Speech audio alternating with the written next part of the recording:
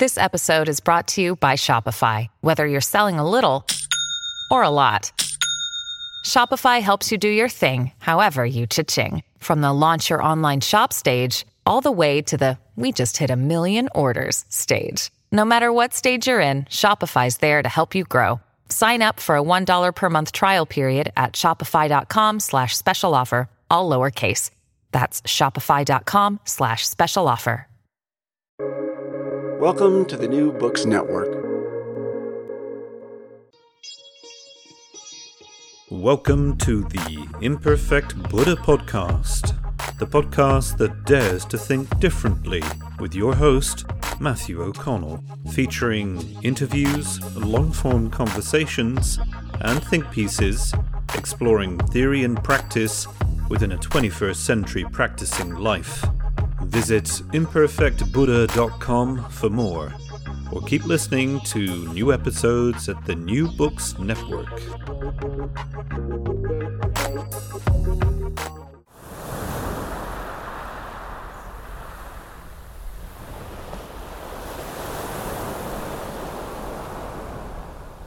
Doubt, Part 1.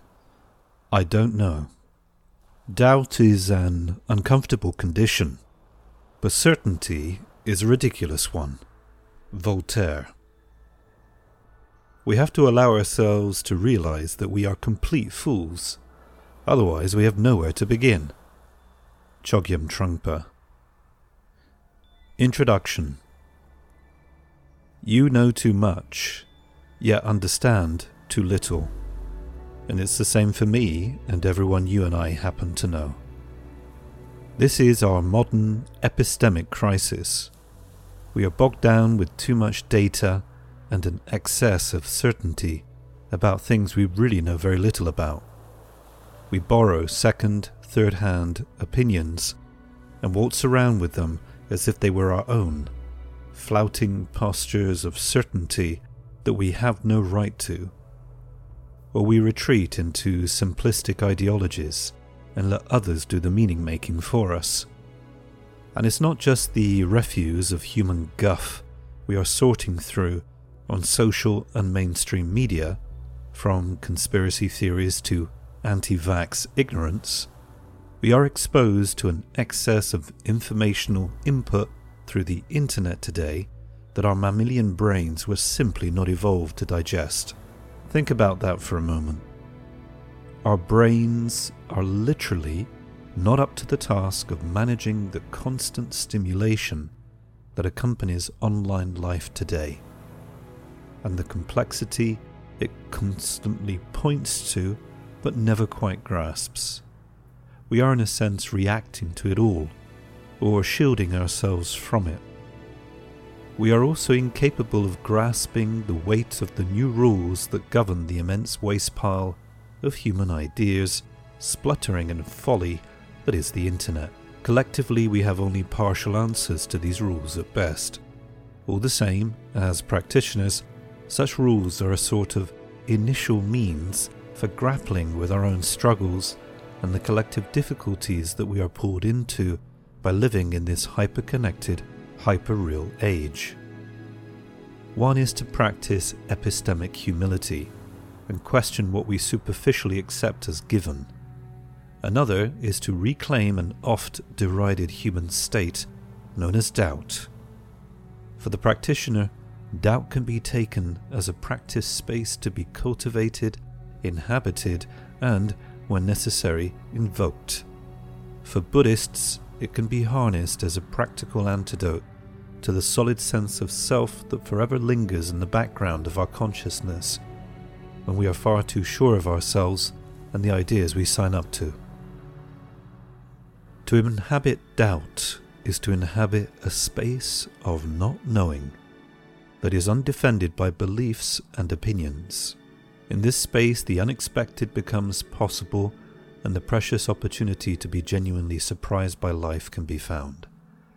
This is perhaps no different from the old adage to be an empty cup, or the archetype of the fool, but all the wise sayings in the world can't do the work for us.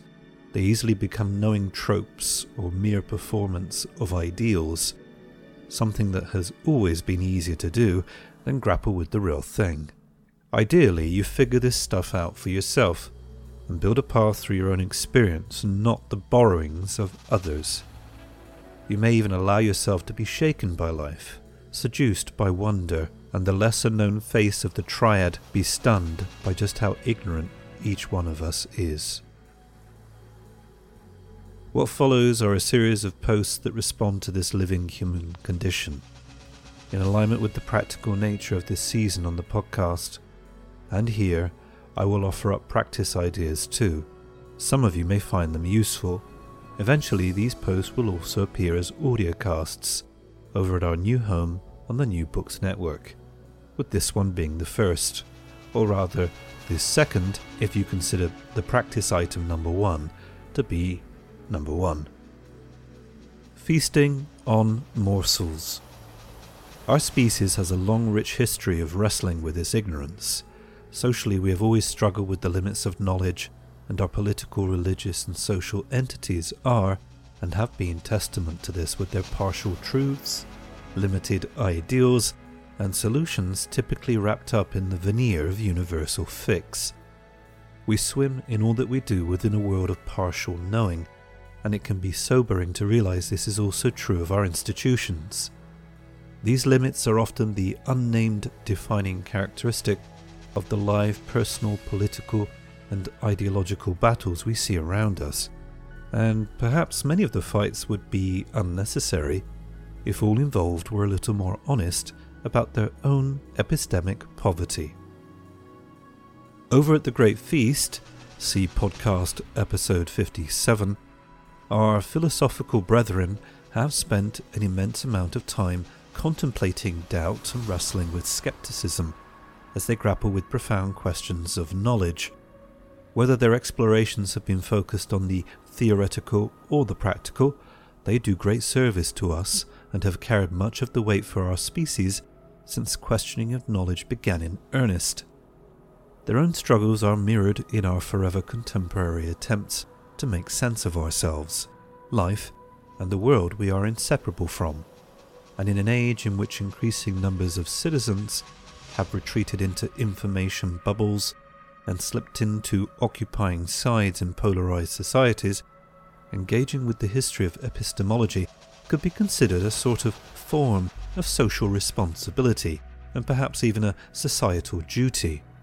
Amongst the potential cures for our hyperreal age's ideologically captured extremes, this seems a pretty cost-effective solution.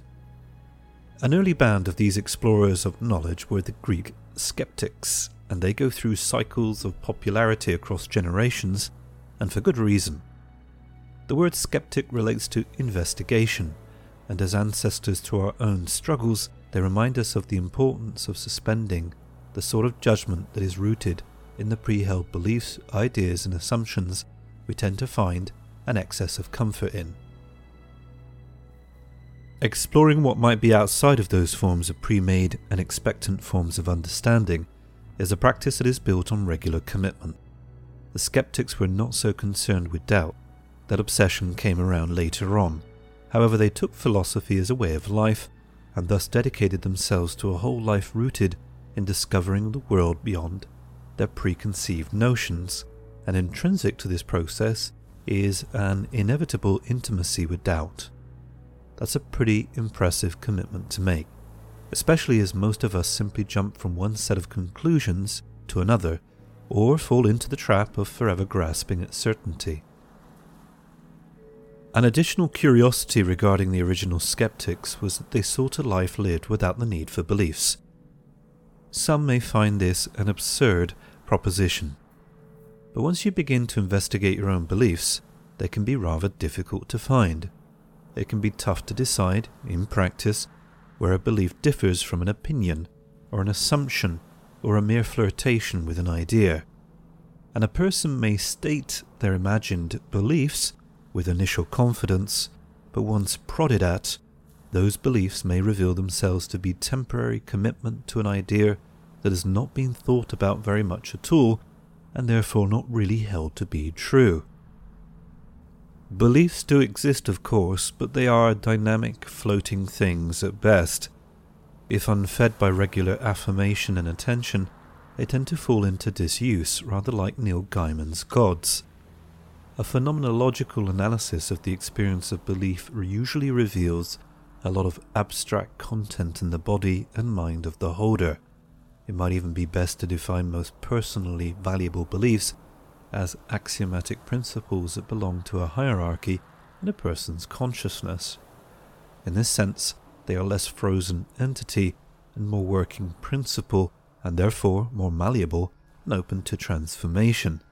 Now, this is good news for those engaged in the practicing life, and a reminder we need not be held prisoner by belief, especially those we would prefer to be left alone or are so identified with we don't even realize they are operating in the first place.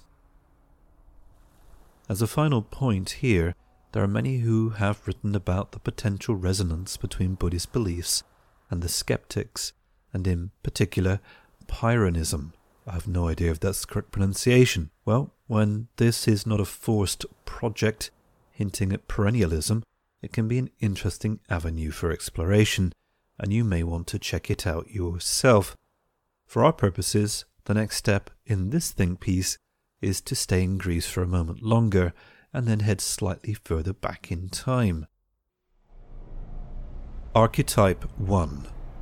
When it comes to doubt, Socrates really is the great archetype for those with lingering affection for the Western intellectual tradition. His dogged attempts to question the beliefs of his fellow Greeks somewhere around 5 BCE is really a great example of the doubting mind and the sort of behaviour still hated today by those drunk on ideological certainty and the old game of sophistry. In Socrates' world, doubt was to be applied to any and all convictions, not just the ones his in-group opposed. It is no small consequence, thus, that his story is not only one of Western philosophy's imagined origins, but of social discomfort, an antagonist disturbing unquestioned certainty and poking at the role of shared lies in keeping folks comfortable in their shared ignorance.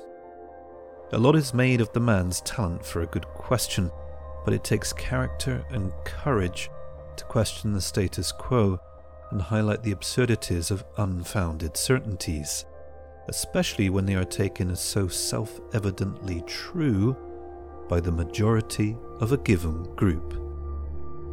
The man was willing to sacrifice popularity and social status for the truth, and I wonder how many would be willing to make that kind of sacrifice in our current age. To dig around the philosophical fatigue that has gone into working out answers to what are, for most of us, straightforward questions, is to undermine layers of certainty built on very flimsy foundations. Socrates started the ball rolling for us. It is uncomfortable work until made a habit, after which it is a constant act of waking up to the limits of knowledge and our own grappling with it. We are all convinced of endless half-truths and approximations, and the challenges of large-scale epistemology run through our own small lives. To examine how little you know is a project in remaking the world you perceive and are capable of seeing. It starts from your home, expands out to your street, the town you're part of, your communities of meaning, the areas of expertise you may work in, the people you know, and returns back to you as a different vision of a world that was taken for granted and thus largely ignored.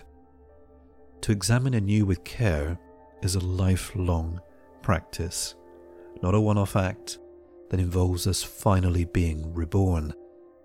That's a Christian myth, right? Archetype 2.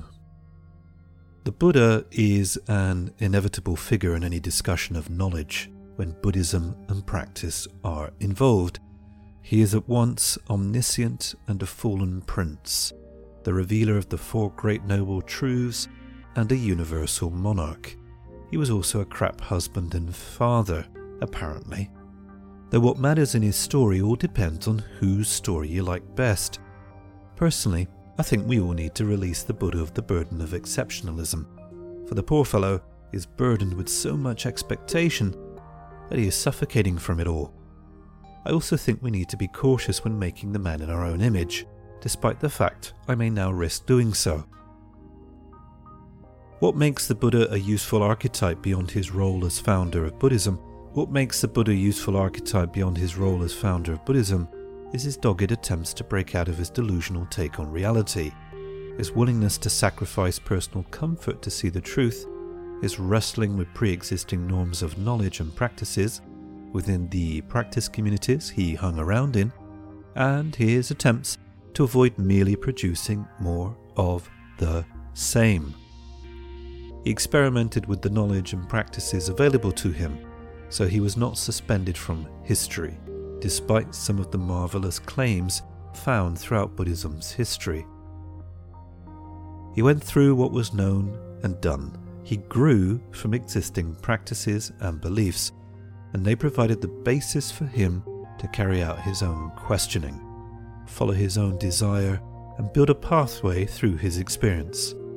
This is what we get from the myths, at least. And why shouldn't we take them as a set of principles we can employ too? We do not need to romanticize them or make the man out to be wholly unique. It is also helpful to remember his debt to history and other humans, mostly because it is played down in almost all of the myths, and mainly because we too are indebted, but hardly ever realize to whom. We can extract a question or two from these components of a telling and apply them to our world. How will you make this your path too? How willing are you to sacrifice comfort for the truth? What norms that characterize our age, Western Buddhism, the axioms of spirituality, might you need to challenge or even discard? Where does delusion lie in your stories about the world, and who do you owe a debt to? I will not go further with this archetype. The temptation to make the man a tool in one's retelling is strong. All of the schools of Buddhism that have popped up and developed over time have made him such, and in a way fashioned an effigy to their own hopes and desires. And of course this is true of the secular Buddhists too. For us, he is to remain human, and that's as much of a rewrite as I am willing to engage in. Next up, in part 2, back into the practicing life with Peter Sloterdijk, Maurice Merleau-Ponty, Ron Purser, Thich Nhat Hanh, Sogyal Shitpoche, part-time jobs, and a bit of blabbering.